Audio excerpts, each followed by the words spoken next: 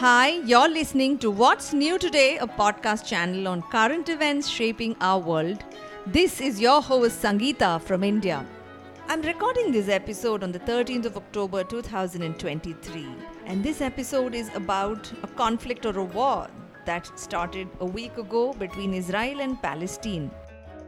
Now, the moment we hear of a war or a conflict, it is human tendency for us to find one person to blame and one person to find as the victim of the war. But if you have to make a fair judgment, it always helps if you know the backstory of both the parties. So in this episode, I'd like to cover the backstory of this region which we called Israel or Palestine over the last 3,500 years.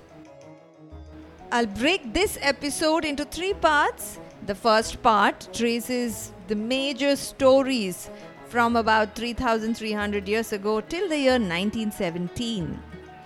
The second part from 1917 till the year 1948. And the third part covers the stories of all those events that have happened in more recent history between 1948 and today. Nope, there won't be any mention of violence. These are just simple stories for us to understand what's happened, why it happened, and when it happened. Let me begin with a story that many of us might be familiar with. So, about 3,300 years ago, a famous prophet called Moses lived in Egypt.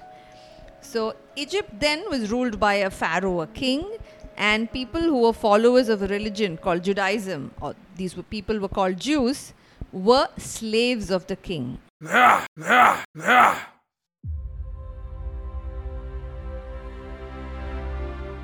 Moses was able to negotiate with the pharaoh to liberate all the Jews living in Egypt then, and he led all of them across the deserts of Egypt into what was considered the Holy Land or Palestine. Now, if you happen to have a map or an atlas at hand, and if you tried tracing your finger, what it would be like to walk across the deserts of Egypt and then walk into Palestine, you'd face the minor challenge of having to cross or walk across the Red Sea. But as the story goes, Moses held out his staff and the Red Sea parted, allowing all of these Jews to walk across the Red Sea and thus enter Palestine. So this happened more than 3,300 years ago. The Jews continued to live there for many hundreds of years. And along the way came plenty of Jewish kings. One of the more famous ones that we might have heard of is King Solomon. He lived about, 3,000 years ago. There are many stories about King Solomon, and I'm not going to cover all of them. But if you happen to read any story of King Solomon, one thing you'll usually notice is that he was wise and just. Another thing that King Solomon was famous for is also that he built what is called the first temple in Jerusalem. Now, Solomon's sons and descendants continued to rule that region, and the Jews lived on in Palestine for many more years. Now, about 2,000 years ago, a large army from Rome came and invaded, and these armies conquered the people living there. Jesus Christ was born. A new religion called Christianity took birth in this region. And more people became Christians, and you had fewer and fewer Jews left in Palestine. Now imagine a Palestine with a lot of peasants and farmers, most of them Christians, a few Jews. The Roman rule comes to an end, and Palestine is now conquered by the Ottoman Empire. The Ottoman kings were Muslims, and slowly now in Palestine you started seeing more and more Muslims, fewer and fewer Christians, and very few Jews. So with this, let me end the first part of this story. So about 100 odd years ago, the region of Palestine, which is basically a small piece of land to its west is the Mediterranean Sea, to its east is the Jordan River, to its south are the deserts of Egypt, and to its north are the snow-capped mountains of Syria. Elsewhere in the world, the First World War was about to break. The Palestinians were minding their own business, but life was about to change drastically for them. Let's take a quick break there.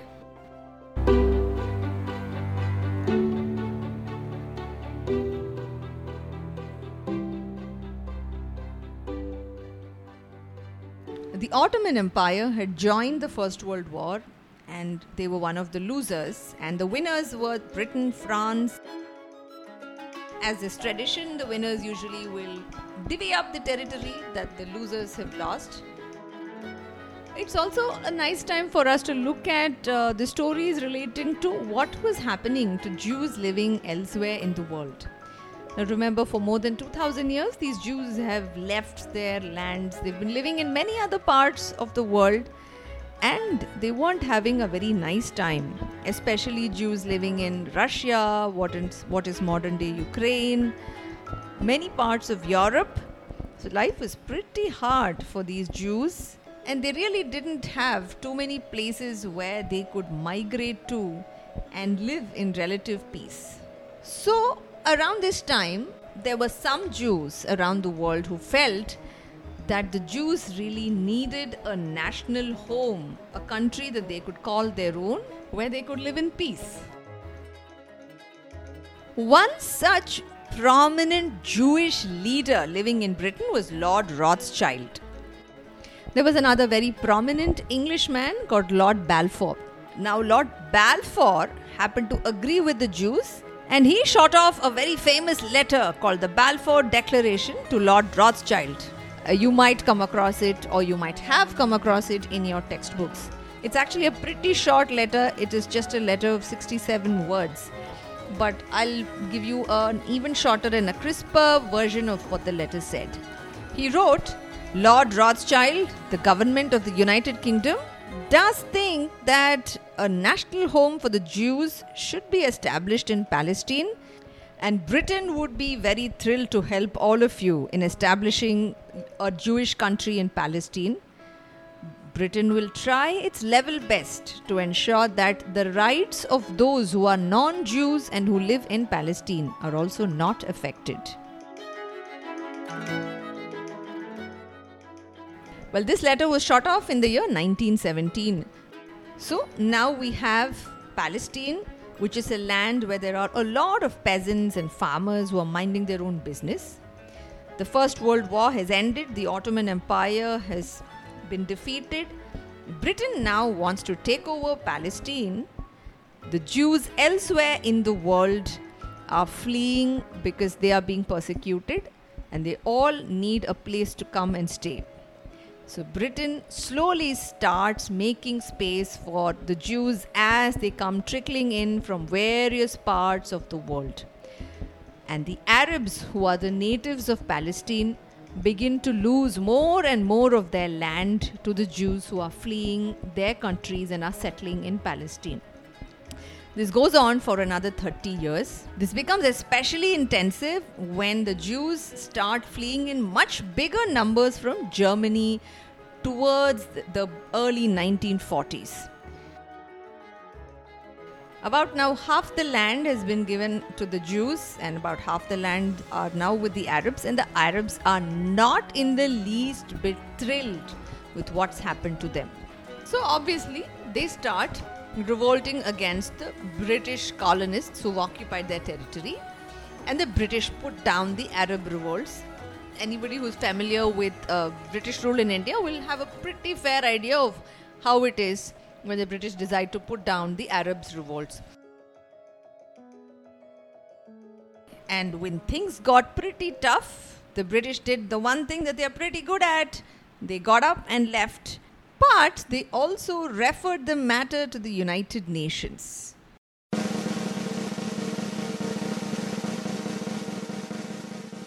Which is around where the second part of our story comes to an end. The United Nations decides that, let's try and broker peace. So it calls the two groups of people, the Jews and the Arabs, and says, let's divvy up the land about roughly half equally for both of you. We'll call one the country of Israel and the other the country of Palestine. The Jews are mighty thrilled and they are hurrah and all for it. And the Palestinians, or the Arabs, were not one bit thrilled, because just about 30 years ago, they had owned more than 90% of their land, and in a very short period, they had all been evicted from their lands and they had literally nowhere to go. So they rejected the proposal by the United Nations. But the country of Israel was born in 1948. Let's take a short break right here.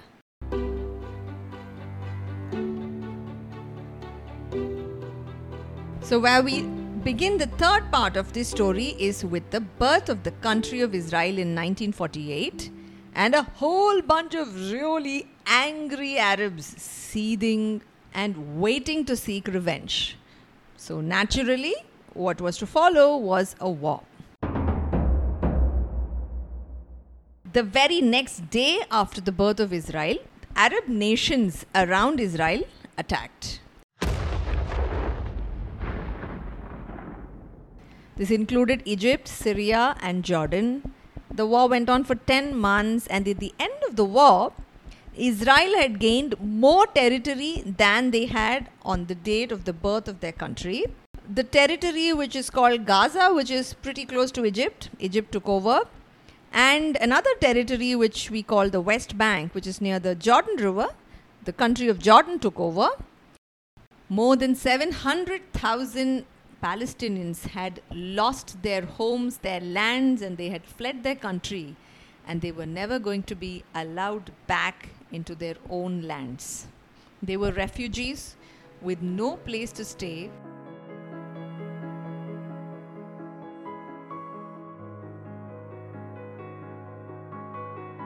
But after this, for another 20 years, there was relative peace and quiet. Now, in these 20 years, Egypt and Syria had not forgotten the losses that they had suffered, and they were waiting for an opportunity to seek revenge. Israel was very keenly aware that they were surrounded by enemies, and they did the one thing that anybody in their situation could have done: prepare yourself for an invasion anytime, day or night.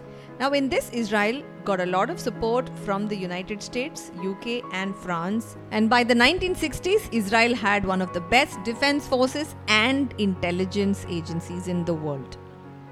War came in 1967. Once again, Israel was invaded.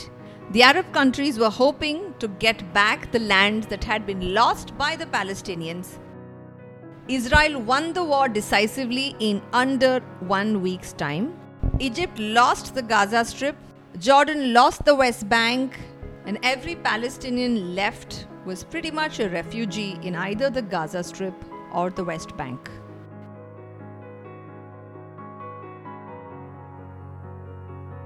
Technically, what was then left of Palestine was to be governed by a self-elected representative of Palestine.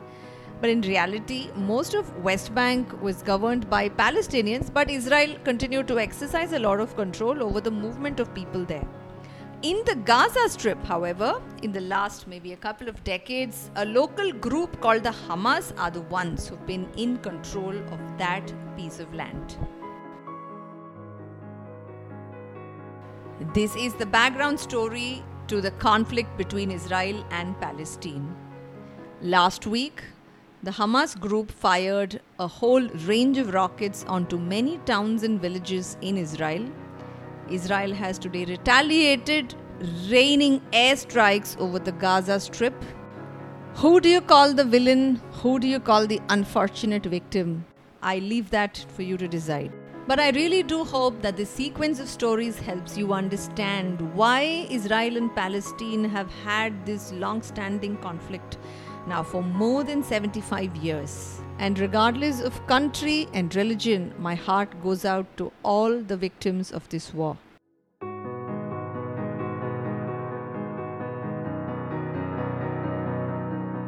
For any of our listeners who'd like a much more detailed look at the origin of the Israel Palestine conflict, I would refer you to an excellent podcast episode by none other than William Dalrymple and Anita Anand, who chat with an Israeli historian based out of Jerusalem.